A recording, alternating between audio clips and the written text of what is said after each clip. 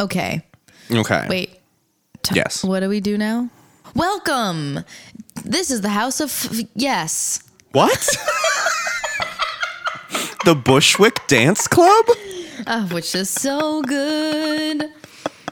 Someday we'll all go back. It'll be great. I'm in no mood to start this podcast now. I'm so sorry. That's my fault. I just want to be dancing. I want that. We'll get it. But for now, what we'll get is the sweet dance of alcohol in our mouth caves. Yeah, so the podcast is canceled. It's canceled. We're done. There's no more. Thank you. Thanks all for listening. Thanks, Bye. everyone.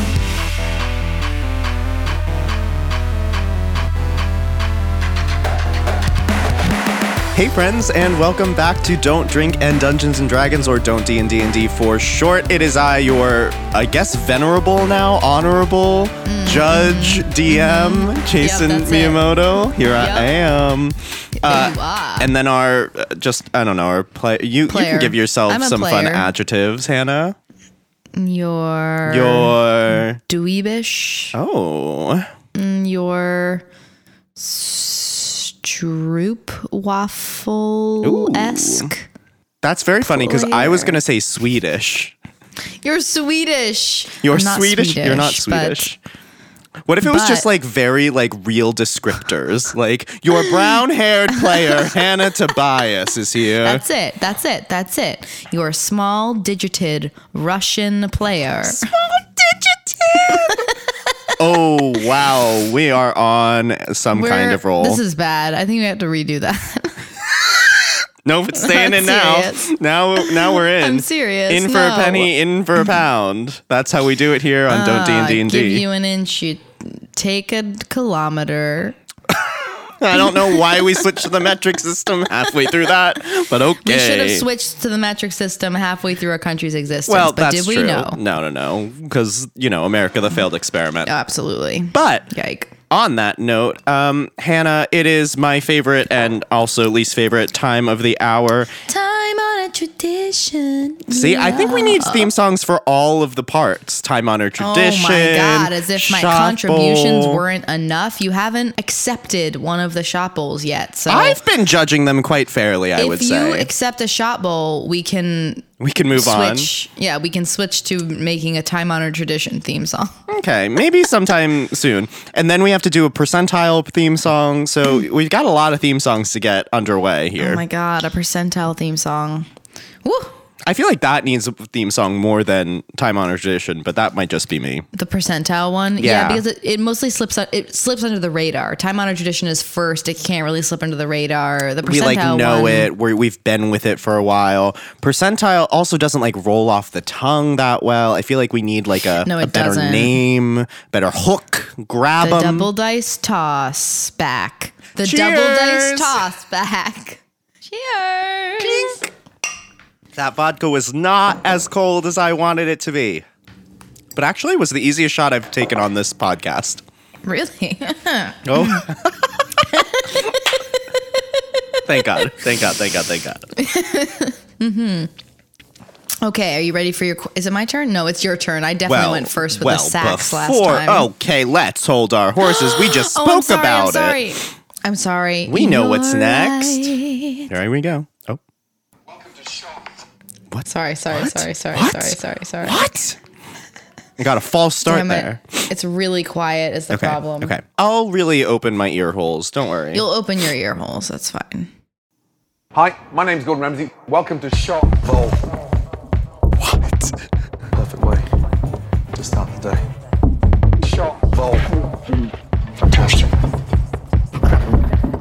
Perfect way to start the day. Okay, I'm sorry, was that world-renowned chef Gordon Ramsay saying, "Welcome to Shot Bowl"? How did you do that? I sampled him out from several YouTube videos. I sampled him out saying... Is that legal? Is that libel? Can we get sued for that? I'm not really sure. Me I neither. did take it from 3 different interviews, so it is maybe libel. Certainly slanderous, but wow. So there you go. Wait, I'm 100% obsessed with that. fuck, that's good. I also made sure to distort his voice in most locations so that It wouldn't his be found by introduction, its sonic signature. but his introduction of himself. That's true. Is. I suppose we could take that out. No, it's so good. Hi, I'm Gordon Ramsay, and welcome to Shot Bowl. It's so good. It took me so long to find a version where he said bowl, where the word bowl didn't go up. Oh. He always says bowl like bowl, and it just did not work. I kind of also like the welcome to Shot Shot Bowl. Bowl? We're not sure. We aren't sure, but we do what we can. That's incredible. I'm rating that 2 Michelin stars out of Gordon Ramsay. I don't know. Like that. Fuck. That was great.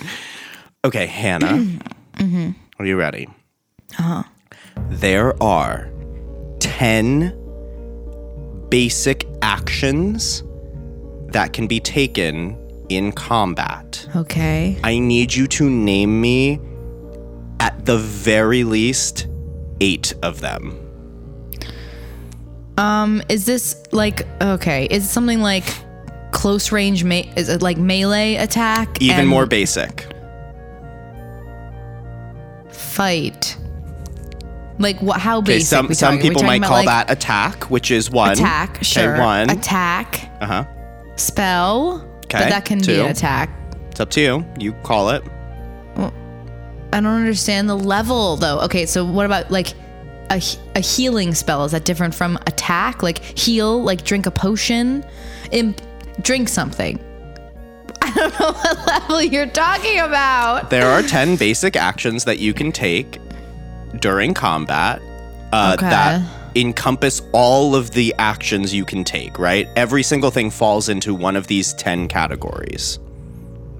Okay, so attack, cast a spell. Okay.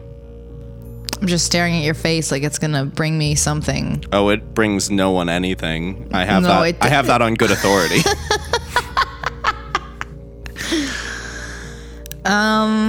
What are the other things you can do? You can attack something. You can like run. You can disengage. Okay. You can parry. No, that's part of attack, maybe. I'm gonna say parry because 8's a lot. Okay. Dodge. Okay. What about drinking something? Like you like what do you call that? Like eating or drinking, consuming something. Like doing anything, tying your shoes. It's an action. You're correct. Yeah. There is I don't know what a the category for that encompasses all of that. I have no idea what that would be. It would be called do something. It would be called not one of the other things here, but something still. So we have do something as your 6th. Do something. Okay. Or like engage with a thing. Okay. Disengage and engage with a thing. You're getting closer, but I'm going to leave it as do something until you find more better language. Do something. Hide. Hide, okay. You're at 7. Jesus, I don't have anything. I barely got these. One of your answers is do something, I will say. Would you like a hint? I will take a hint. Okay, if I give you this hint, you have to take a drink. Like a big drink? No, just like a drink sip. from your... Yeah, like a sip. Oh yeah, sure, absolutely. Shep can do one of these actions to aid you in certain things. Aid, help. Okay. God, yes, that was a great hint. Just give me a synonym, lay it out there. Can you do it again? Oh wait, do you that's want to 8. take another drink? Are you locking these in as your final answer? No, I'll take a drink. Let's go. Would you like a hint of one more, or would you like a hint of one of the 8 that you already have? So I'm guessing that means one of them's not right. And well, one of them is do something. So then yeah, go after one of those. Parry is not an action. So I'm reducing you to 7. Okay. I'll take another drink. You'll give me another hint. Oh my God. Okay. At some point, we're just going to hit the shot minimum. But all right. Yes, but you forget that this is vodka limeade, and the other thing, the shot, would be Fireball. So I don't know why you're doing that to yourself. Okay, the 8th that you are missing is a huge one that Oh, you Jesus. have already That's- you've already kind of spoken about a little. It was very quick. It was very short. Was it in the do something category? No, when you were kind of talking Grapple? about like more, like you were like, I don't know what entails the big things. You can think, I would say my hint is think about the other things you do during your turn, and that might help. I start. I hit things. That's attack. Then I stop. No, then I dash. Dash. Okay. Wait, take the dash action. No, you can use your action to double your movement, which is dashing, which is Okay. a dash action. That's 8. What do you want to? Do you want to talk about? Do something. I don't know. I'm gonna keep do something in there. I feel that must be one of the categories. It's just called something different, and I'll just pray for your semantic lenience. Well, since you took multiple drinks during that, I will take the shot. I will give that to you. There you are. Yes, I'm. Congratulations. Very happy. I never get it right. Do something is also referred to as object interaction. Interact with an object. Or use an object. Oh, use an object. Okay. Yeah, use an object. So the 2 that you missed were search, so you can like look for something or like try to get a better read on something, and ready in action. So when you readying an action isn't an action. Readying an action is readying an action. well, technically it uses your reaction to do, but you're using your action, right? So you're saying, I'm taking my action. I'm saying there's an if-then clause. So like taking my action, it's not going to happen right now. I'm readying something. And then later, if your condition is met, then it happens. It is still considered an action. I see, because you can't ready an action and do an action. Right, exactly. You're using Okay. your turn or your action to okay. ready an action. Fishy, sticky, fishy, but you know, But good. it makes sense. It makes sense. Well, on that note, cheers. Cheers! Join me. Join me. I didn't eat enough is all I'm going to say. Already? I know I did not eat enough before this. I mean, I just ate as we started drinking, so it's going to be a fun ride. Woo! All right. Okay. I'm ready. Okay. Got to get this right. I cannot take, again, 3 shots in a row before we even start. Okay. In the Monster Index, Yikes. the top from CR 20 to CR 30, Okay. the most horrifying, powerful monsters. 5 of the 15 monsters Okay. are not types of dragon. Okay. Name 3 of them. Tarask. Yep.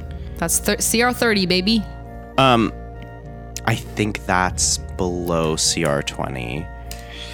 Yeah, because I think that's CR 19 is a planetar. But what's Ooh. above a planetar? It's like Solarsis? No, it's something around. You're it's like very close. something about Sol. Damn it. Ugh, I What I'll wish. say for that is quit while you're ahead, because Great. I'll say Solarsis. just Solaris. Solar. I'm going to give that Oh, a to you. solar. though. Oh, a solar, A solar. obviously. And that. Thank Is you. that obvious? Help. Well, those are the celestials. So I'm trying to think of like That's 2. a demon or a devil that is a high CR. Pit fiends aren't high enough. What's the like? Balgora is also not high enough. It's This is a monster, not a demon. Oh, wait, I'm confused. Not a specific demon. This is like type of monster. Oh, interesting. Not like Golorg the Great. Like this is No. But the like a pit fiend is a kind of demon. Okay, no, a sure. Balgora is a kind of demon. A bone devil is a kind of. Sure. Okay, so those are also on this list. Oh, they're higher Like than those things are. They're not. I'm not saying those aren't you higher than haven't submitted CR20. any of them for. I can neither confirm nor deny that. If anything, it's a Pit Fiend is higher than CR20. That's I will need you to submit an answer officially. Great. Do you want a hint before you do? Balgura's too low. Bone Devil, no, because they fought a Bone Devil and a Pit Fiend, but they did fight a Bone Devil after fighting a Pit Fiend, which makes me think that it might be a higher CR. But Bone Devil just sounds like not that intimidating, like Pit Fiend and like Bone Devil, Bone you know, Devil. like oh my god, like such a bony devil. Like who cares? You're made of bones. So it is one of the. It is there. Here's the thing. It's one of those two. So I am going to say. Drum roll. I'm gonna go against my gut. I'm gonna say Bone Devil. Final answer. You would be wrong. Damn, Pit Fiends are quintessential. I should have known. I mean, you went back and forth on that one. I I'm did, almost I inclined did. to let you have it. No, I'm gonna take the shot. I mean, yeah, but I'll also take one with you. Oh, what fun! What Share the fun. pain. Oh, shall we do our Here it is. percentile? I can't take more shots. Percentiles. How many more shots But do you I can have to and take? you will. Here we go. Ready? I'm 3, ready. 2, 1. Fucking shit! What did you get? Did you get 100? I rolled an 100. Oh my god, Jason. This is what almost happened last week. Oh my god. Oh my I God. literally will take a picture right now. I'm looking at all zeros I don't across the want board. it. I don't want how wait, can we just pretend that that's 0? It's not 0. Well, I Fuck. rolled a 20. So Oh. I have a question. One question. How do you roll 0? What? How would you roll a 0 on those dice? I would say you can't, right? Like it's 1 through 100. Why would you want to roll a 0 in any In this way, shape, or instance. form? Well, In this except for right fucking now. I got Most a 20. most other numerical things go from 1 Yeah. to 100. Yeah. God damn it, that sucks. That's really joyful. Well, at least you only rolled a 20. I only rolled a 20. I'm gonna be wasted before we even start this. I need you to be wasted. No. This is my plan because I need to beat this fucking gloop monster. And I need you to be just wildly thrown by my tactics. Okay, yeah, surprise me, motherfucker. Drink. Fuck you. Okay, I'm pumping myself up for this 20% of a shot. I feel like I need something. Can someone give me like something to rage about, something to be like, I don't know. I feel like I can't just like take the shot because my mouth is filling with saliva because it's Mine is so too, upset. to reject the. To Yeah, reject it's ready this. to reject this. Yeah, I got you. So if someone could just like give me. Yeah, I'll take a shot to this. Fuck yeah. Let's go. 3. All right, let's go, 2, Gordon. 1. Woo! Honestly, anything for Gordon. Oh, that was really bad. I'm so sorry. So now it's time to get under our comfy, cozy comforters. And remember when Blaise, Asarna, and Felix were in this kind of cistern underneath the residential sector of the settlement in pursuit of this smell that they were tasked with finding the source of and dealing with if need be, and they got into the cistern underneath the settlement, followed the trail with some good survival checks. Blaise accidentally fell into a pit of acid, but then got themselves out with a jump spell. Asarna and Felix jumped across. Asarna with a little moment of falling into the acid herself, but then with Blaise's rope got out of it. The gang followed the tunnels into a larger service tunnels that were actually supposed to be underneath the settlement, which Felix commented on, that led to the aquifer, the water supply beneath the settlement. Upon finding the tunnel that led straight into the aquifer with a gated large grate at the end, the gang saw some might call it a shambling mound of... Yes. Hannah, that is a D&D monster, Shambling Mound, which is why I said it like mound, that. CR So yeah, 7? CR, I don't know if it's 7, but Hannah's like Googling. She's like, no, it's 7. No, I'm pretty sure it's 7. And also Roll20 it's says a shambling mound of oozing acidic sludge coating a heaping mound of garbage and moss, lichen, and such that was seemingly making a beeline towards this aquifer. The gang engaged the shambling mound, dealing some damage, but mostly trying to just catch up to it. Blaze let off a thunderwave spell right towards the end of the tunnel, pushing the shambling mound even further away from both Blaze and Felix into the grate, which on a poor luck check, it ate straight through the iron and made its way to the precipice of falling out of this tunnel into darkness below, into what we can only assume is the aquifer beneath. And that is where we are right now. We are entering right back into initiative. At the end of the Shambling Mound's turn, which I forgot last time, Felix did do a Blood Maledict curse on it, so I need to roll a Constitution save to see if it is still cursed in the future. So I'll roll a quick con save. That is a natural 9 plus 3 is 12. It is still cursed by Felix. You can still see the like polyps and giant like bubbles forming on its mass. And that is the end of the mound's turn. Blaze, it is your turn. As your turn begins, Blaze, you and Felix are 40 feet away from the end of the tunnel where it is. You are 20 feet away from the grate that it completely ate through, but the mound has now moved 20 more feet. So you are 40 feet away. Okay.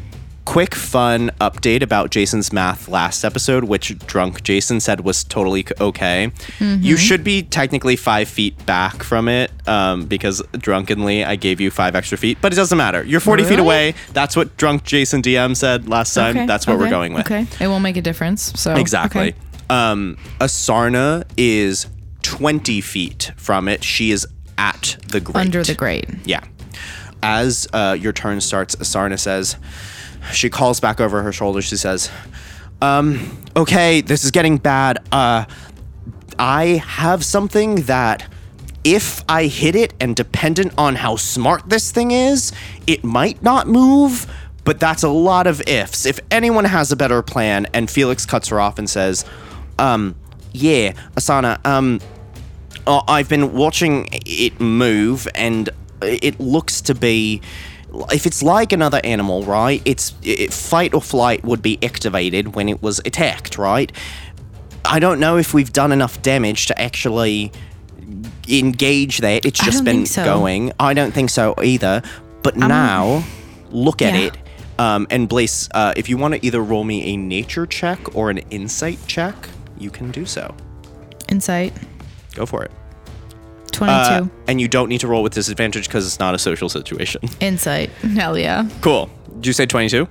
Yep. What Felix is about to say, which you catch on, and like as he's saying it, like your mind hits it at the same time. Felix is like, we've carved off like half of this mound's like shit, and you can see the trail of garbage has been left, and now there's only like half as much sludge pulling it forward as it was. Felix is like, if it's gonna engage fight or flight, now's the time.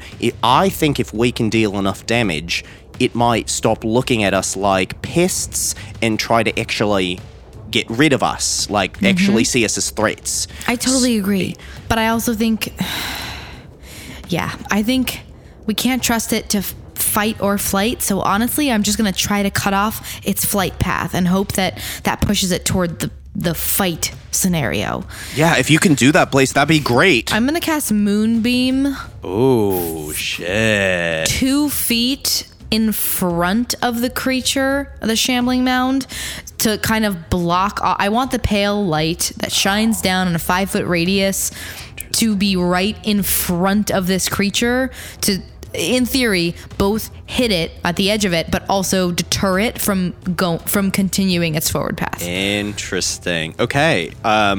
Is that a saving throw for me? Yes, that's a saving throw for you. Okay, what kind of saving throw? It's a con. Cool. Here we go. This thing has pretty good con. Bring it. Okay, here we go. Natural 5 plus 3 is 8. Yes! I knew it. Nice. Okay, so deal full damage. I think it's 2d10. It is 2d10, thank you. And that is a 13. Ooh, that's a lot of damage. For little old Blaze, hell yeah. Fuck yeah. And the range, just making sure the range It's of 120 feet. I'm good. perfect. Amazing. So Blaze, you're trying to block it off. You hold your hands up. What does your moonbeam look like? Perhaps it has like an amethyst core going on, but it has different veins of light now. It's evolved. It's more complex. And it blasts down from above, and maybe I would love if it like carved off maybe the edge of the lip of this precipice a little bit, like shattered the stone right in front of the creature as well. Yeah. Go for I it. like that, but I don't know. Yeah, Blaze, you raise your hands, and the soft tinkling of like wind chimes at night, perhaps like your grandmother's house in Bratha had little wind chimes on the porch beautiful. with moonlight streaming in. You feel that resonance of those chimes in your body. You hold your hand out, and this shaft of purple amethyst light shoots down right in that dark space beyond what is the end of this tunnel. And you hear the creature for the first time like balk at something. Like you can literally hear the sludge like, and like this radiant column seems to almost like burn away the sludge. You can hear it evaporating super quickly right ahead of it, and it fills this corridor with this beautiful purple light as you start shaving off parts of it and seemingly blocking its path, because if I'm not wrong, moonlight stays, right? It does. It's concentration. It stays. Yeah, on each of my turns after I cast a spell, I can use an action to move the beam 60 feet in any direction. It's fucking incredible. That's great. Okay, Blaze, that's your action. That's fucking my good action. Okay, deck of. I want to use deck of cards because I always forget to.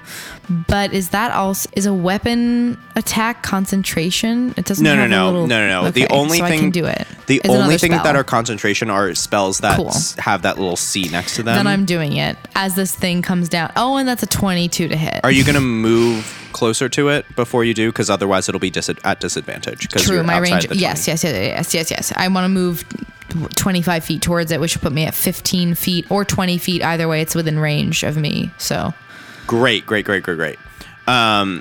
22 hits. Obviously, roll damage. It's 1d4 plus something 5. 9 damage. Oh my God, Blaze, that's a ton of damage in one hit, in one I'm turn. not messing around. For a D4, I crit. So Oh my God, yeah. Let's go. Wow, you just rolled max damage. That's great. That's a ton of damage. Blaze, you take a card out of your deck. You unclasp the leather card holster at your hip for the second time, I guess now, and fling a card into it. You watch as it slices through some of the sludge, and the sludge it slices through falls to the ground and leaving itself in like skid marks that almost immediately evaporate, and you can see that the card almost goes straight through to some trash, and you watch as the card magically vanishes in golden light, and then the light traces back to your deck and the card seemingly replaces itself. Great, so that is your turn, Blaze. A fucking great turn. I am ready. Okay, great. Felix runs up next to you on his turn and is like, all right, Are we just gonna try to fucking end it now?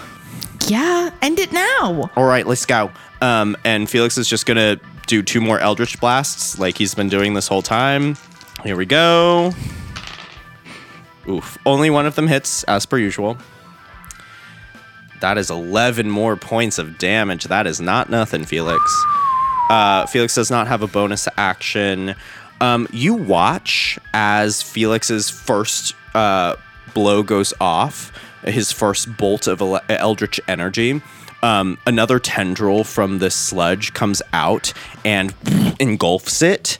And as it fully engulfs the blast and pulls it back and retracts into itself, he releases a second one. It blows a chunk off of it again, and more garbage just spills out into the cavern with you two. And then as his second blast hits, you see two almost arms taking up the majority of its like physical form, come out from either side of it and almost brace itself on either side of this tunnel.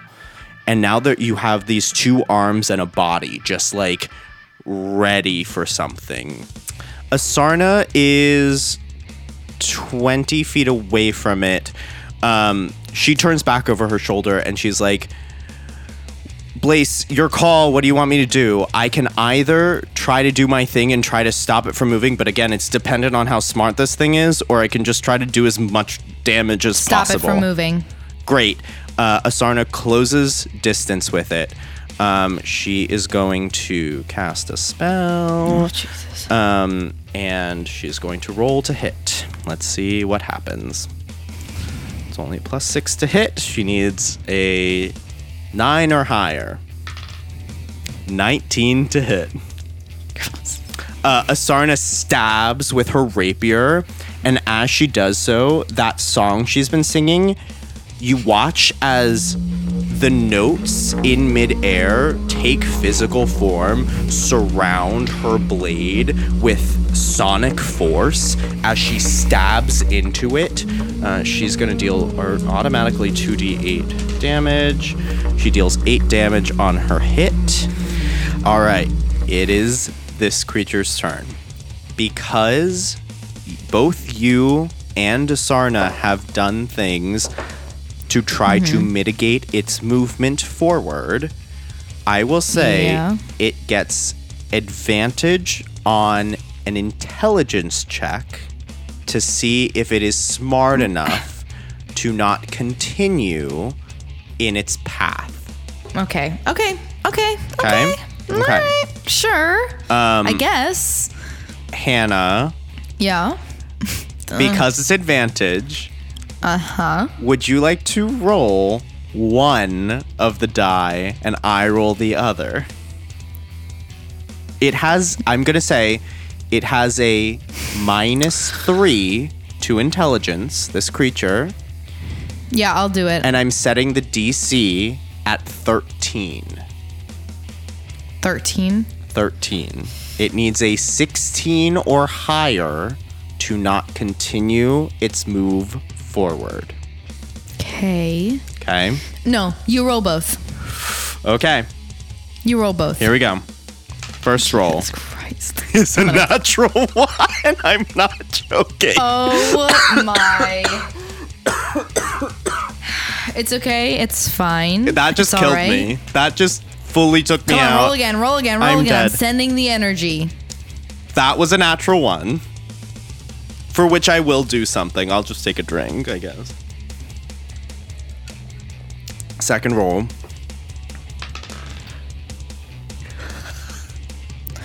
Are you fucking kidding me? I cannot believe I let you fucking do this. Is it a nat 20? It is a 17, which is exactly what you needed. Oh my god, and I almost knocked my whole drink off the table. Fucker. Did you see my I watched a lot going on. I watched the spells being cast over the interwebs. Here's the thing is that I believe I have the power, so I have the power. Also maybe believe you have the power. That I swear I will take a picture right now. That is a 17 on the die. Oh, yes. Fucking. Okay. Oh no, you only needed Woo. a 16. So you passed it by 1. Congratulations. Wow. Okay. Thank you. So it will not move forward this turn. Instead. Okay. Oh, good. I'm glad to start fighting. Instead, This won't be long. you watch the 2 arm-like tendrils slam downwards on Asarna. Oh boy. So, what's her AC Is this a trash right now? kraken? Because I'll scream. A trashkin. I will scream A into this mic right now. A trashkin. A trashkin. No, I already told you what it was. +4 to her. Oh God, she's such high AC. You told me it was what was it? A trundle trash? Ooh, 19 on the trash first trundler? hit, which will hit. And on the second hit, ooh, natural 16 +7. Both attacks hit Asarna. This is not going to be fucking good. Oh boy. Okay, here we go. Asarna off the bat takes. Ooh, oh God. Why is Asarna so low? Oh, because she fell into acid. Asarna takes 18 points of damage right off the bat. She down? She's not looking great, but if both attacks hit on a medium or smaller target, which is Asarna, the target is grappled, and you watch as the 2 arms, boom, boom, slam down on top of her. Aye. The ooze fully covers her, and like the tendrils that have been shooting out and creating like arrays to create shields, fully takes Asarna and absorbs her into What? its being. No. Excuse She me? is engulfed. She is blinded, restrained, and unable to breathe. Engulfed? You just watch as she is fully pulled into Do her. we have any idea of where she is inside this being for melee attack purposes? You just watched these 2 arms reach So out, no. slam her, Okay. and pull her into itself. And it is going to use its movement to move 20 feet backwards towards you all. So you are within 5 feet of it now. Fantastic. That is the end of its turn. Blaze, you are Cool. up. I would like to take my scimitar. I would like Okay. to go to the base of the nearest arm Okay, to me, and I would like to slash down at it. go for it. Yeah, make an That's a attack roll. 19. Woo! Hits for sure. Roll damage.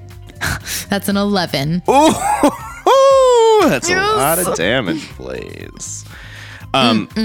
You take your scimitar, you actually have to carve upwards because this thing is so tall in comparison to you. You carve upwards, you carve into one of this arms, and you fully sever one of these arms. It just. And I see Asarna's head roll into sorry. too much. Unfortunately, yes, and you kill Asarna. No, you watch as you carve upwards into this arm, and then this acidy sludge just rains down in its place and just sizzles into the concrete and stone beneath it. Blaze, that's your action. As my bonus, I want to throw my deck of cards at the base of the other arm. You will take this with disadvantage because you are in melee with it. Are you okay with that? Am I in melee range of its other arm though? Technically, even if what you're saying, which is like I'm targeting something else, the rules of ranged attacks is if you are within 5 feet of any other hostile creature, no matter if you're targeting them or not, you have I see. disadvantage on the attack. So here's a question, Sure. which is technically my scimitar can be wielded with one hand. And I do have 2 up in fighting, so I could, in theory, though I didn't say it, Have your have hand my axe. scimitar in one hand and my hand axe in the Sure. other, and now Yeah. strike with my hand You could axe. attack with Okay. your hand axe, for sure. It's not great, but let's try it. Attacking with your hand axe, I think, uses strength. It does. It's +1. Yeah. Yeah, it's a 14 to hit. Unfortunately, you miss. You try to swing Yeah, I out with thought your so. hand axe, but this thing retracts some more, and its Yeah, I gloopy expected. form just like literally forms a small cavern within itself where your axe would have hit, and you just pull back, unfortunately Jesus. missing. Cool. Great. That is Felix's turn. Felix is now up in melee with this. Felix turns to you and is like, should I get Asana or like, or should I attack it? Like, should I, what are we Can doing? you heal her? I don't know where she is. No, I can't heal her. I wish I No, could. attack the other arm. Attack the other arm. We can't risk it. All right. And Felix is going to take 2. I guess he has technically 3 attacks with his short swords. He'll attack with the first one. That's a miss. Attacks with the second, same one again. That's a 16 to hit. Great, it's 1d6, plus another d6 for the hex, plus another d6 for his cold damage. I need to do this one at a time, actually. So these d6s, okay. And the cold damage, which is halved, okay. Felix does a strong 11 points of damage. And Felix gets a third attack with his offhand. Fully misses. Okay. Felix tries to slice into it. It's doing the same thing. It's retracting. You see now, this thing is mostly a mound of garbage with a small bit of sludge left. And that small bit of sludge has now fully retracted the other arm and seems to just be encasing Asarna within itself. At the top of Asarna's turn, she needs to make a Constitution saving throw. 6 plus 7 is 13. She needed to make a DC 14 Constitution saving throw. So unfortunately, she's taking 2d8 plus 4 damage at the top of. Ooh, that's a bad roll. 13 plus 4 is. You don't know it, but Asarna goes fully unconscious at the top of her turn. Cool. She's gonna make a death save. Nat 20. She pops up for 1 she HP. pops up. Yes. I mean, we always knew she was a fucking badass, huh? Are we joking? We always knew. That's incredible. At the top of her turn, she pops up for 1 HP.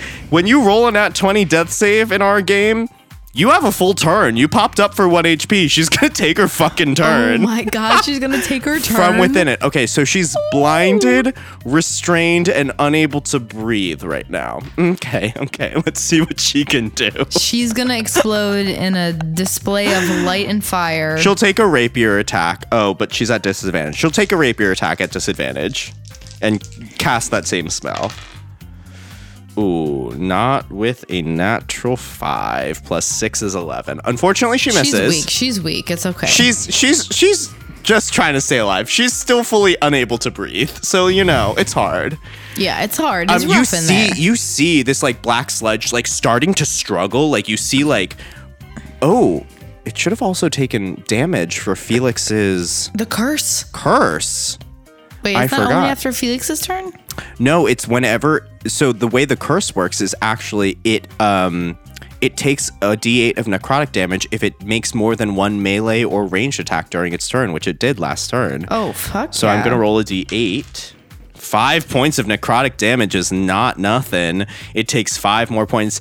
The sludge around Asarna is looking like a film. Like you can almost see Asarna at the core of this thing trying to break out furiously, but it is just trying to contain her. It is such a small sludge in the center of this mound of garbage now. Unfortunately, she can't get her rapier out in a good way to pierce through it, especially because she just was unconscious a second ago. Oh, well, yeah.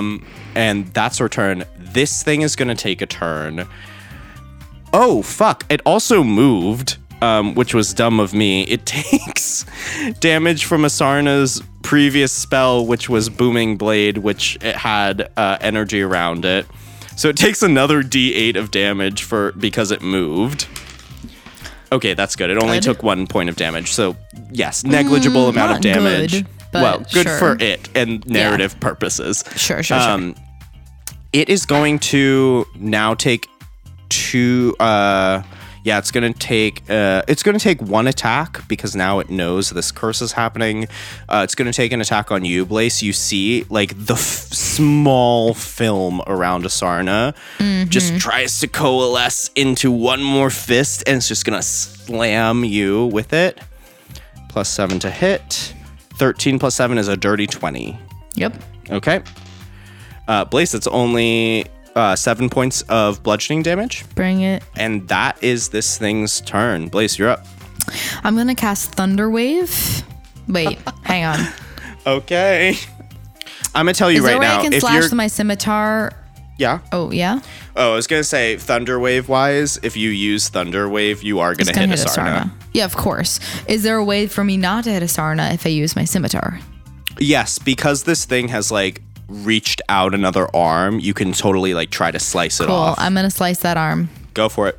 Roll for an attack. 18. 18 hits. Roll damage. I'm so self-satisfied. 7 points of damage. Blaze, take your kill. Oh, shit. I mean, honestly, I don't think Blaze knows what they're doing. I think they slash downward, completely amputate this appendage, and kind of stand there, whip around, whip out their deck of cards, ready to do something else, and find that the sludge maybe has melted off from around Asarna and into an inanimate puddle. That is exactly what happens. This thing reaches back, hits you. You feel the impact of this sludge monster, and as it's pushing you back, you pull back your scimitar, slash downwards, sever this arm, and you feel it melt downwards. You're ready. Your hand is at your deck of cards, ready to throw.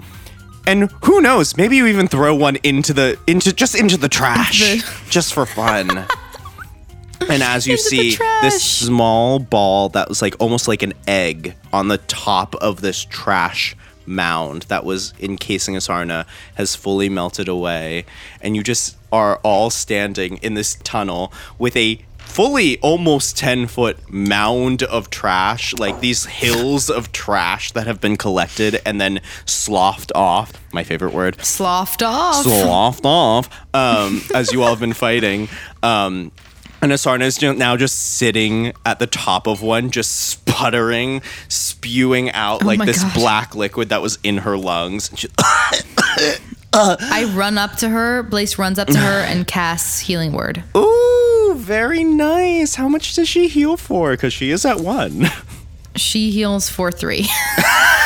No, I'm sorry. Wait, she heals for 7. She heals for 7. She heals for 7. I was going to say, I feel like 3 is your base. That's really funny. Blaze like, here, I'll come help you. And then they touch her, and like it's a scab like forms on her upper arm. Truly, like she's like been beat and bruised. Like this thing like fully slammed her. She's broken ribs and like one bruise on her knee like fades to a dulled red. Like, thanks. Thanks, I guess. No, I'm good. It was 7. No, so maybe 2 bruises. Not bad. 7's not bad. Mm-hmm. Felix like scrambles up after you and is like, Asarna, do you need my healing potion? She's like, no, I'm fine, Felix. It's honestly, take again. It. You should take it. Just take it. Y'all, this is, I don't know how to say this. Like, this is not the worst day I've ever had. Like, we're fine. Like, let's keep going. Like, wow. Right. Good job, Everett. With this, I'm kind of, I don't say this lightly, impressed. Like, wow, yeah. Thanks. I'm impressed too. I mean, I always was impressed, but I'm particularly impressed. So yeah, it doesn't quite carry as much weight because of my personality and who I am, and but I too am impressed. All right, can we just leave? Let's get back up to the surface, right? That would be so fun. Yeah, let's get up there. I would love that. You all make your way easily enough, knowing where that 10-foot hole is. You easily scale across. Asarna does take your advice and does like a sideways belaying this time instead of jumping. Good. You get back into the cistern. Felix's rope that he had tied off, you all climb up easily enough, and you break the beautiful sunlit day. It is probably like 3 or 4 in the afternoon at this point. And you're back on the surface and finally smelling fresh air again, which is a wonder at this point. So good. And, you get to a point where you acclimate to a certain stench and you don't realize that it's there anymore until you smell the alternative. So, yes, absolutely. And it smells so sweet. So good. The specific courtyard of this residential area has like beautiful flower beds, and you can like smell the sweetness of the flowers. It almost smells like too sweet to your nostrils at this point. You're just very overwhelmed, and Felix is like, "Oh right, I guess we should like go back and report to the evoker. And is there anything else we need to do before we do that?" I mean, Asarna, you have plenty of slime on you. I guess we could use that as a sampling. So I guess we just go. I mean, like, I'd rather not be, like, subjected to medical tests, but, like, I guess. Okay, you're right. sure. Here. And Blaze takes out a little vial from Yeah, Asarna their gave you herbalism a kit Oh, even better. Yeah, totally. and scrapes off a little bit of the goo into the vial. You know, that was great. I loved that experience. Great. I feel like we're closer now. Okay, let's go. We surely are. Totally. Yeah. Blaze, roll me a perception check really quickly. God, I can't wait for Blaze to become cool. Okay. Don't we all? 22. Yes. Blaze, that shopkeeper, no longer there. Just something you notice. I noticed. Yeah, you, Asarna, and Felix all make your way back to the Institute HQ. You run up the steps, going towards your classroom, and you see Evoker Orda standing at the top of the steps, entering the HQ, and she goes, "Okay, so what happened? I need a full report in detail.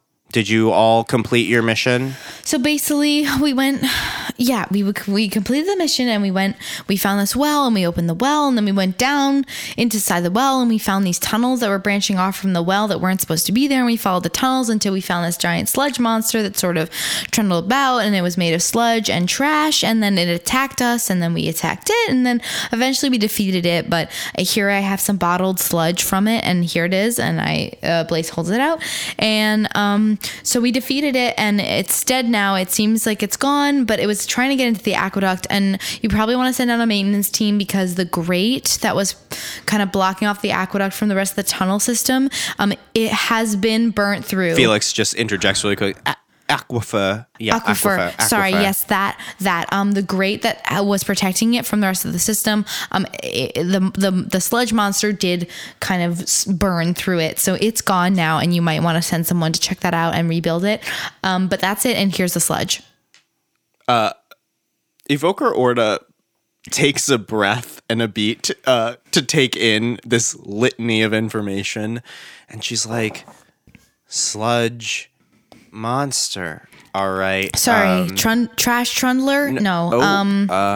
I'm just going to take this vial from you, Blaze. Thank you very much.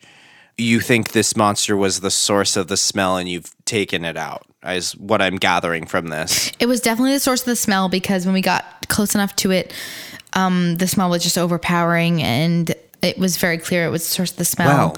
Well, we were not expecting that there was any kind of monster at the source of this. You all have demonstrated a surprising amount of competency.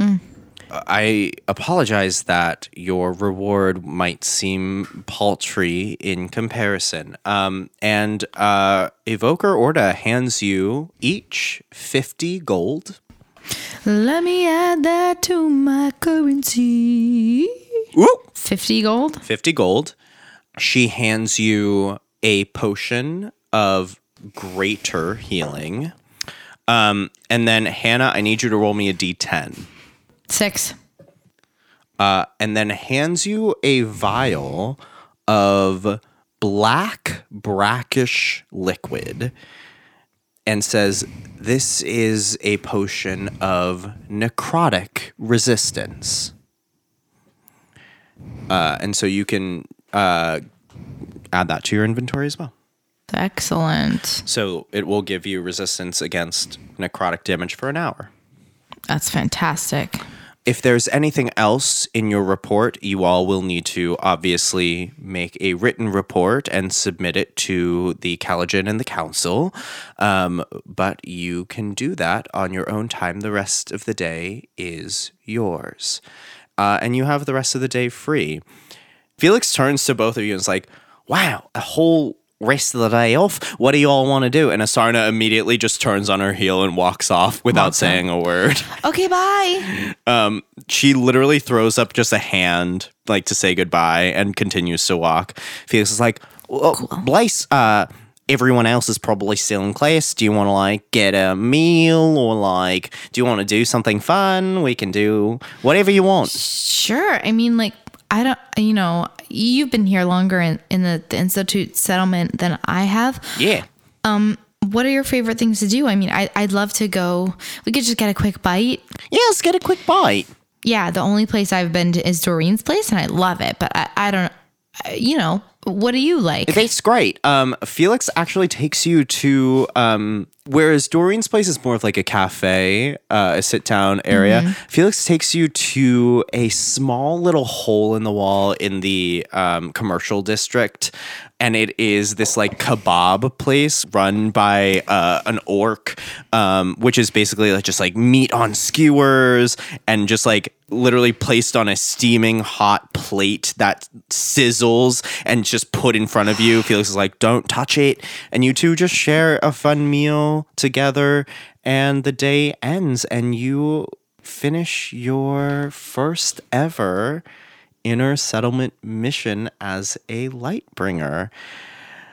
So Blaise, we're going to enter a period of downtime and training, kind of like what we did at the end of your last thing. I'm going to ask you if you have any specific things, goals that you want to do, that you want to focus on. Are you okay? Yeah, that sounds amazing. I'm just picturing kebabs. Continue. Oh, sorry. So yeah, I'm going to ask you if you have any specific goals or things you want to focus on. I think we're going to do training first to kind of determine a few things. So in your individual training sessions, as your classes resume after this mission, the norm resumes, Evoker Orda stands before you in your training room and says, all right, Blaise, what else do you feel like you need to focus on? Is it more hand-to-hand combat? We can continue training. You watch as she's wrapping her knuckles in wraps. No, I mean, yes, I would love more of that too, but I was thinking when we fought this Sledge Trendler, I lost Shep and maybe we could train Shep for a little while. I would love it if there were more things that Shep and I knew how to do together. I would love if there were more things that Shep maybe felt inclined to do in battle and was trained to do. So I'd love to work on that a little bit if that's something that, you know, you think would be beneficial. I will be honest with you. With your magics, I am not a expert. So I will need to observe you and this spirit that you summon fairly extensively before I can make any determinations of what its abilities are and how we can maybe manifest them in different ways. And so Evoker Orda essentially puts you and Shep through a long process of different skill challenges. Like she sets up an obstacle course. She asks you to essentially push the limits of your bond with Shep. She like tests how far you both can go from each other. She tests like how your commands work, and she takes like a ton of notes. She's very meticulous about it. And one day, after a few days of her just essentially observing you and Shep, comes back to you and she's like, I have a few options. I think based on the fire nature of this elemental spirit that we might be able to tap into, and you will have to choose which we focus on. The first of which is utilizing its own form to create a kind of breath weapon. Think of like a dragon being able to unleash its fire upon a group of enemies, perhaps. Okay. Or? Another option I could see is I've only seen it attack from range. You're right. I could see specifically in the form that Shep takes, I could see a kind of stampeding element that would allow it to make a melee attack, but it would need to move beforehand to utilize all 6 of its legs. Okay. Another thing I could see is allowing its fiery nature to set aflame the area from which it moves and create a kind of area of fire in its wake. And the final thing I could think of, again, this is, I will say, Blaise, for you, this spirit's abilities seem to be only as constrained as your imagination, or perhaps mine in this scenario, can create or think of, as well as your willpower and your own personal strength.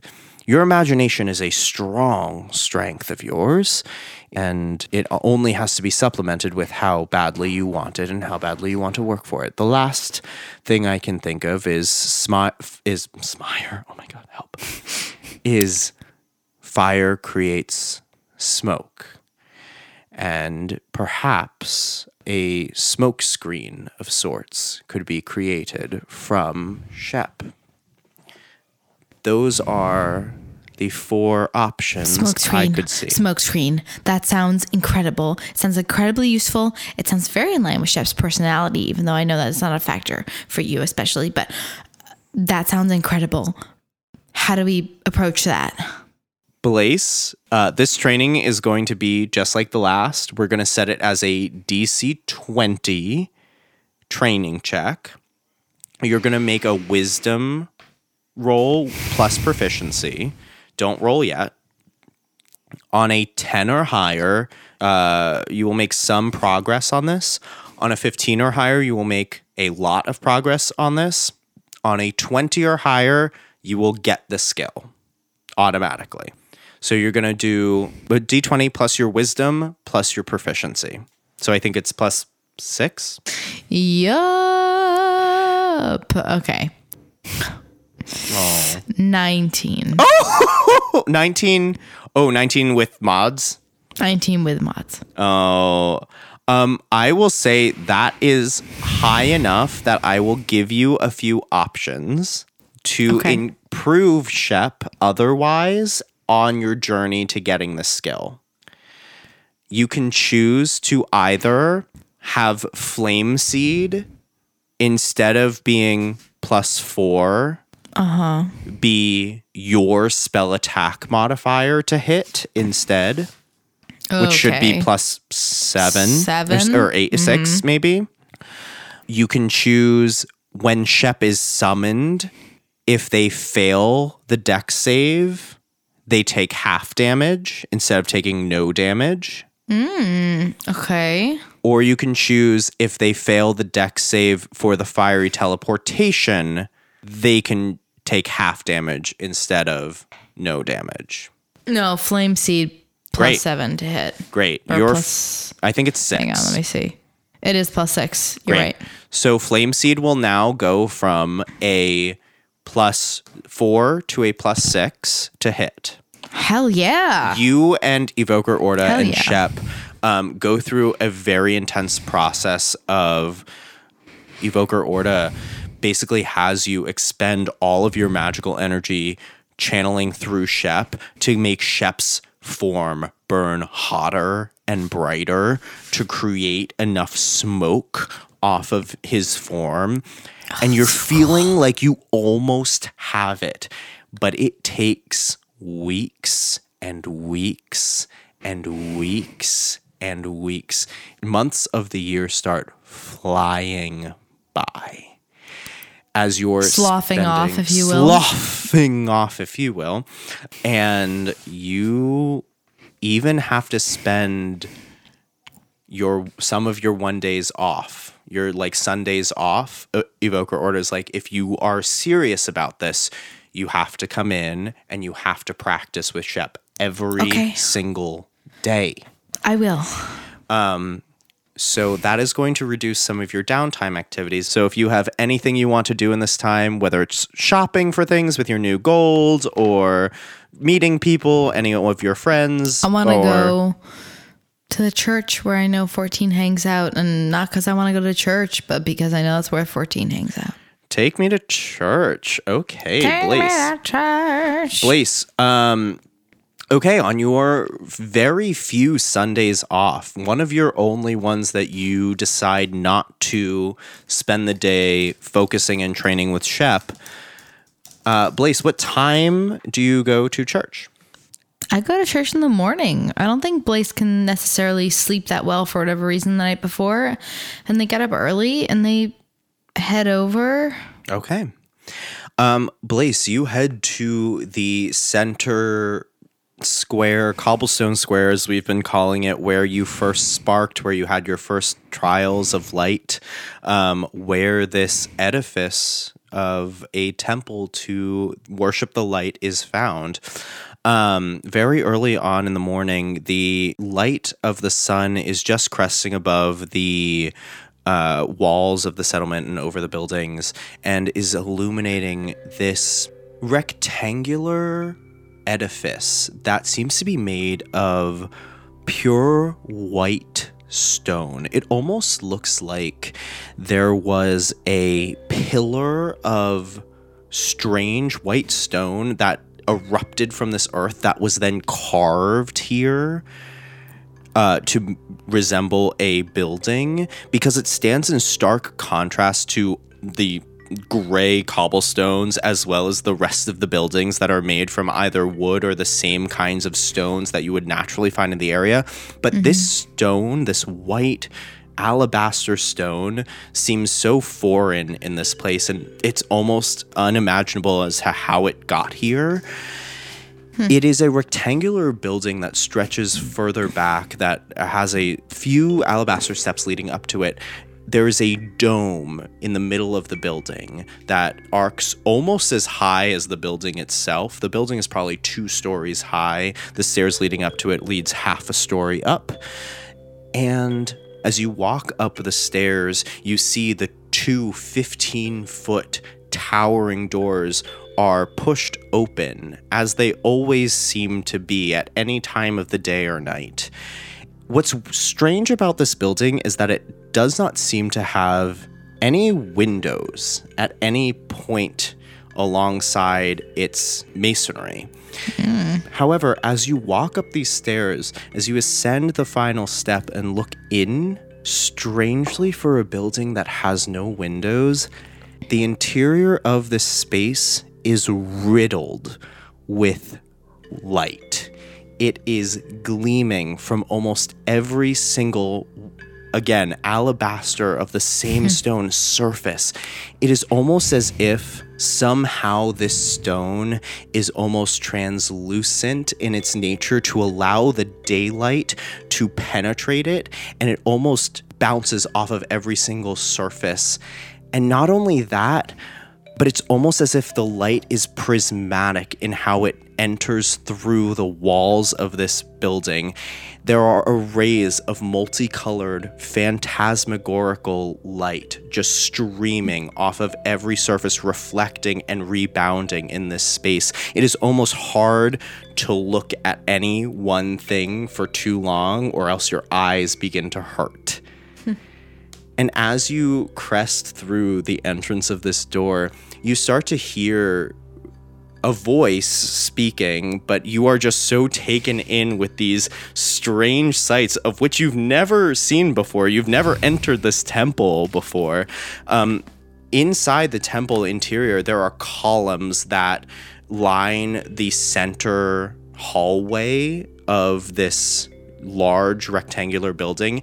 Ending at the very back point is a multi-tiered platform. At the very top, you can see an elven man dressed in long white garb that flows down to far past his knees, that trails past his hands even. He stands at the very apex of this multi-tiered platform, and you see on each of the rings of these platforms are worshippers sitting, kneeling on their knees, facing upwards at this platform, rounding out each one of these tiers. And you look up and see the interior of the dome structure as the words don't even really ring in your ears as meaning anything. You look up and you see it almost looks painted from as far down as you are because of its detail. But upon squinting your eyes and closer inspection, you can see it's actually made of individually stained glass work. You see 4 figures, humanoid, raising their arms towards the center. At the apex of this dome is a circle. Inside the circle is a diamond shape. And radiating outwards are thousands of minuscule, multicolored lines of light radiating and just cresting the fingertips of these figures reaching towards it. And as you start to take this all in and start to process it, the words that are being spoken in this room that are echoing in this large space finally start to hit your eardrums, and you start to actually process what they're saying. And you hear this voice saying, "As it is today, as it has been. Blessed are we who are so free to walk this world, these halls without fear. For we live in the direct protection of the light. We feel its power without suffering its wrath. We are the fortunate. We are the few. Those who do not live within these walls, in the far-flung settlements, they live in fear of the light. For at its core, the light represents balance, duality. What is pleasure without pain? What is contentment without suffering? What is safety without the constant threat of danger? It is with these peoples, these in fear, that our prayers should be. It is for these people that our actions must be that of the virtuous, the compassionate, and full of the ardor that the Radiance had." And you watch as this figure on this platform gestures to the dome that you were just looking at. When they implored the light to grant them their power, right here in the very square that most of us pass through every single day. The Square of Sparking, not just a name, but the only place in the world in which the light bestows its gift, the only place where the harbingers of light can be born. Blessed are we to even share this space, this holy ground, and we must continue to act in ways to prove that we are worthy. And as these words bring in your ears, you hear another voice in your ear, your left ear, very close, hot breath in your ear that says, "I didn't take you for a Luxian, Blaise. Perhaps I have judged a book by its cover, which I'm told not to do." And you turn, and to your left is 14, standing there in the doorway with you. Oh. I don't have much experience with this, but I thought, I don't know, something called me here this morning, and so I followed it, and I thought I'd see what it's all about. And I'm not a Luxian, but I am enjoying learning about whatever it is I'm witnessing right now. So, yeah. Nice to see you. Nice to see you as well. The Luminarch should be done soon. If you want to stay for the rest of the sermon, feel free. Or we could perhaps sit on the stairs and chat a while he finishes. You don't need to stay for the whole thing, or It's a hard thing, being a Luxian, but also being a point of worship. I find that sometimes and most likely yours, if you continue to stay here, presence seems to distract the congregation more than anything else, which is why I don't usually partake in sermons. Gotcha. Yeah, let's go talk outside. All right. You two descend the steps. 14 pulls you over essentially right at the first step down and pulls you like to the side of the building where the congregation, once they file through at the end of the sermon, might not pass you by. It says, so you're curious about Luxinity. Gosh, I just feel like a fool. I feel like I had so many assumptions about who you were, Blaise, and you've seemed to deviate from them at every step. I don't really know how to respond to that, but I do have a question for you, which is, you said you don't partake in sermons a lot, so what brings you here this morning? I come here on my days off to attempt to help the temple however I can. So I try to stay in the shadows. I do a little cleaning here and there, or whatever I can do to help out. I just, I come to hear the sermons sometimes because it reminds me of home, So but that's what brings you here this morning? I mean, in particular, you just felt like hearing something that reminds you of home? Yes, I come here most days off, and I listen at the back. I'm intrigued to see you here. You say you're not a Luxian. No. I hope you don't mind me asking. We've fought alongside each other and against each other for so many weeks now, and I feel foolish for not knowing. What settlement are you from, Blaise? Oh, I mean, I don't... No one really knows it. It's called Bratha. I don't know if... Bratha. It's the westernmost farming settlement, yes? Yeah, no one knows it. So that's, yeah, that's it. Yeah. Bratha, remind me, is Luxinity a powerful force there? No. I don't know the religious nature of... Not at all. Like my grandmother's partner was a Luxian, but they died long before I came around, and my grandmother wasn't a Luxian, so I honestly didn't know any. It was not a big force in Bratha at all. But it typically isn't in the farming settlements. Occasionally, you do get far-flung settlements where there is kind of ardor. Sure. Where are you from? I am from Sever. And Blaise, I need you to roll me a history check. 10. Sorry, 12. 12. Ooh, nice. And then an insight check as well. With disadvantage because you're Blaise. An 8.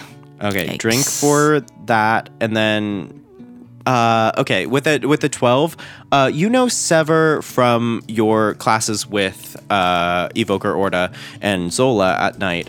Sever is one of the closest, if not the closest, settlement to the Institute, and it's actually the only settlement you passed on your trek with your proctor from Bratha to the Institute. You didn't get a good look at the settlement because it's behind 80-foot walls, but you did pass by, and you do know that it is a highly religious settlement. Interesting.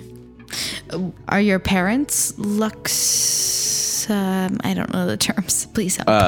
Luxians. Luxians. Are they Luxians?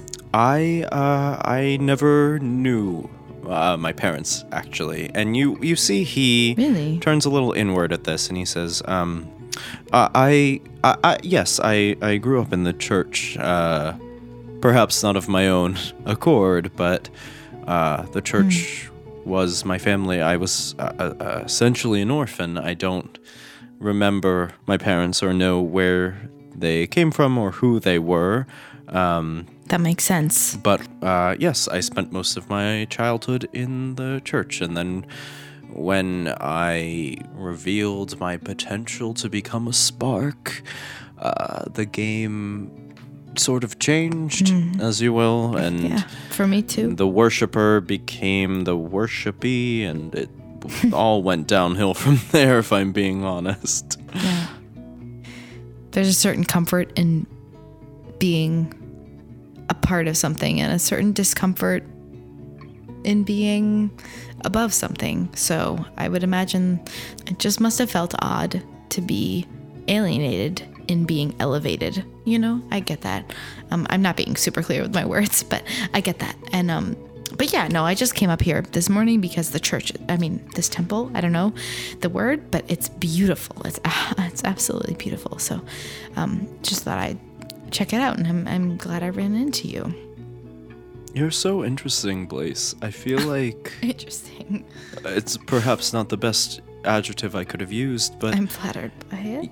you seem to have this kind of amicability that is rarely seen in especially our classmates. It seems that you seem to ingratiate yourself with almost everyone. I heard even from your small stint with Asarna and Felix that you've even won Asarna over, and she is, let me tell you, notoriously cold-hearted. It's kind of a marvel. That was just a lucky roll. That was just a lucky moment, and I happened to hit on something that resonated with her. But no, And Felix looks up to you as well. I look up to him, so that's. Could I give you one piece of advice? Of course, I don't know whether I'll. Yes, please. As he says this, you hear large bells start chiming at the hour. It is now midday, noon. And over the din of the bells, he leans close and says to you, "Be you, Blaze. Don't be who you think you should be for everyone. Because I bet there's someone great underneath that all." And 14 rises at this, and as he does so, the congregation starts to descend the steps, and he kind of sidles behind one of the pillars that stands on either side of the entrance of these large stone doorways. He stands there for a while as the congregation leaves, if you have any retort, but he definitely moves away from you after saying this and lets the congregation pass for a moment. No, if he's moved away, Blaze will move on. You take your leave, melding in with the congregation as they flow down the steps as seemingly the service has ended. I do want to wave, though, cheekily. You cheekily wave. Make a cheeky check. Roll a d20. I'd love to make a cheeky check. Add because your add your charisma. Do a charisma or a persuasion check, or an intimidation. Do an intimidation, because that's kind of fun. Intimidation. I don't know, right? You're kind of being cheeky. Okay, let's do it. That's an 18. You throw a hand back and cheekily wave, and you see 14 clock it. There is a small half smile on his face, and he turns and enters into the temple. Blaze, where are you making your way for the rest of the day?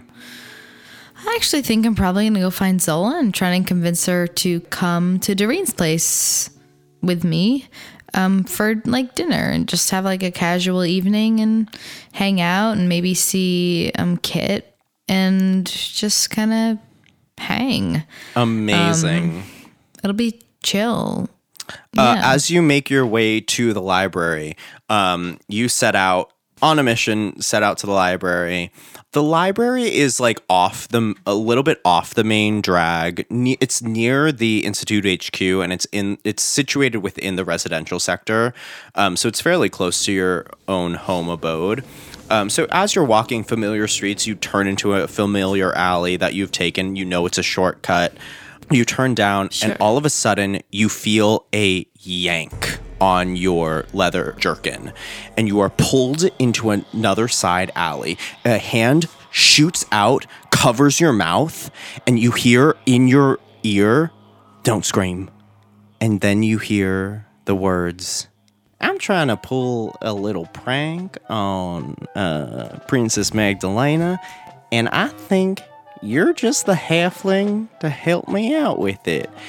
And you look and you see the shaggy mane of hair and smile of Tanis holding her hand over your mouth. And that is where we're going to end the episode for tonight.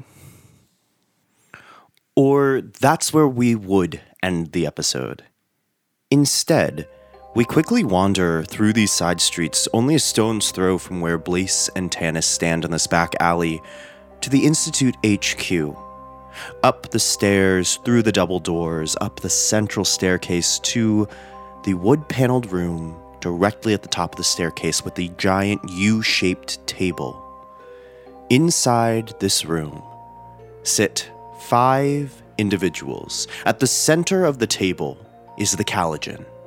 Seated to his right and left are 4 figures all clad in beautiful, gleaming armor, each giving off a different slight hue of color. We see the familiar armor of Radiant Dawn to his left. To his right sits a figure clad in blue armor, whereas Radiant Dawn's armor is twisted inward to form circles and almost a corded, braided look. This figure is wearing armor that seems almost scaled like a beast, whose pauldrons give off a feathered effect. Next down the line is a figure clad in green armor that clings tightly to the body instead of rounding outwards like a typical breastplate. Spines emerge from various points along this armor, often at harsh angles. The 2 green pauldrons on either shoulder jut upwards, coming into large spikes that shoot vertically on either side of the helmeted head. Finally, seated next to Radiant Dawn is a figure clad in lightly yellow armor that almost gleams gold in this light, whose armor almost radiates like a halo around themselves. Each of the individuals' helms, which they all wear, obscuring the identity of the individual beneath, is similarly distinct, each reflecting the nature of the armor that they wear.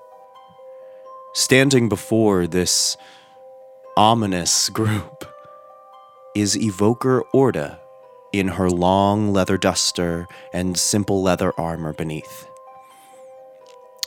For someone who gives off such an intimidating presence herself, that presence is dwarfed with the auras of regality, formality, and power that sit before her. The Caligen speaks. "That is very good, Evoker. You've done well. You may be excused now." She bows. "Yes, of course, Caligen. Council members. Thank you." She turns on her heel and walks out the door, closing it behind her. The room is filled with a certain tension. The wall behind these individuals is windowed, facing the wall of the settlement. Light does leak in, but only reflected and refracted from the pale gray of the wall behind it.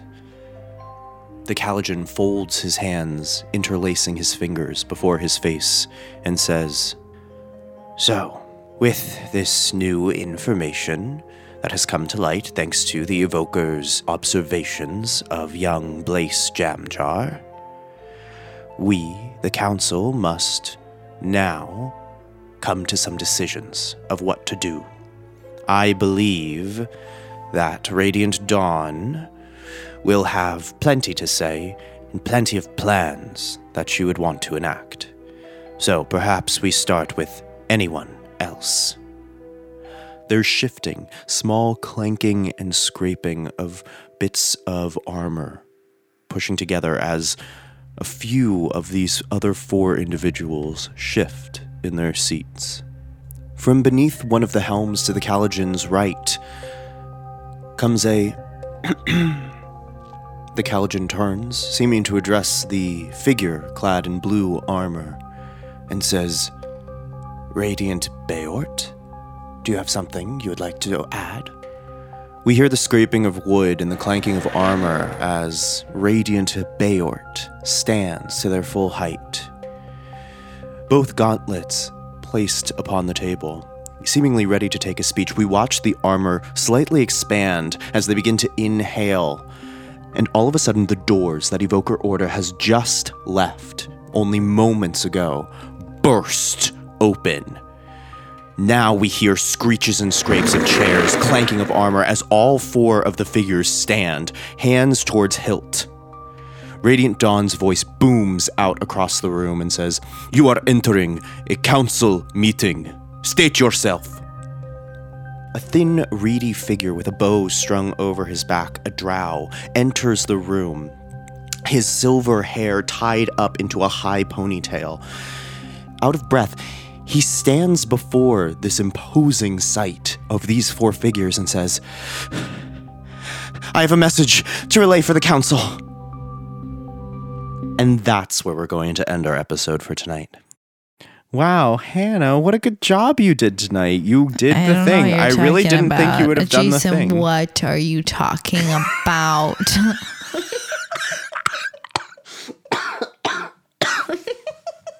Jason, what are you talking about? Jason, are you with me? I'm with you. Can we say it in unison? Ooh, no. 3, 2, 1. Don't D&D. Oh, we did it so good. So good.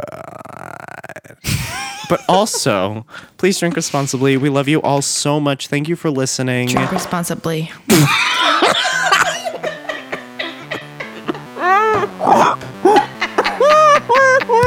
Oh my god. And that's where we ended. That's the end of the podcast. The podcast never continues past this point. I know I've canceled it 4 times already. It's amazing. God, I love this show. Da-na-na-na-na-na-na-na.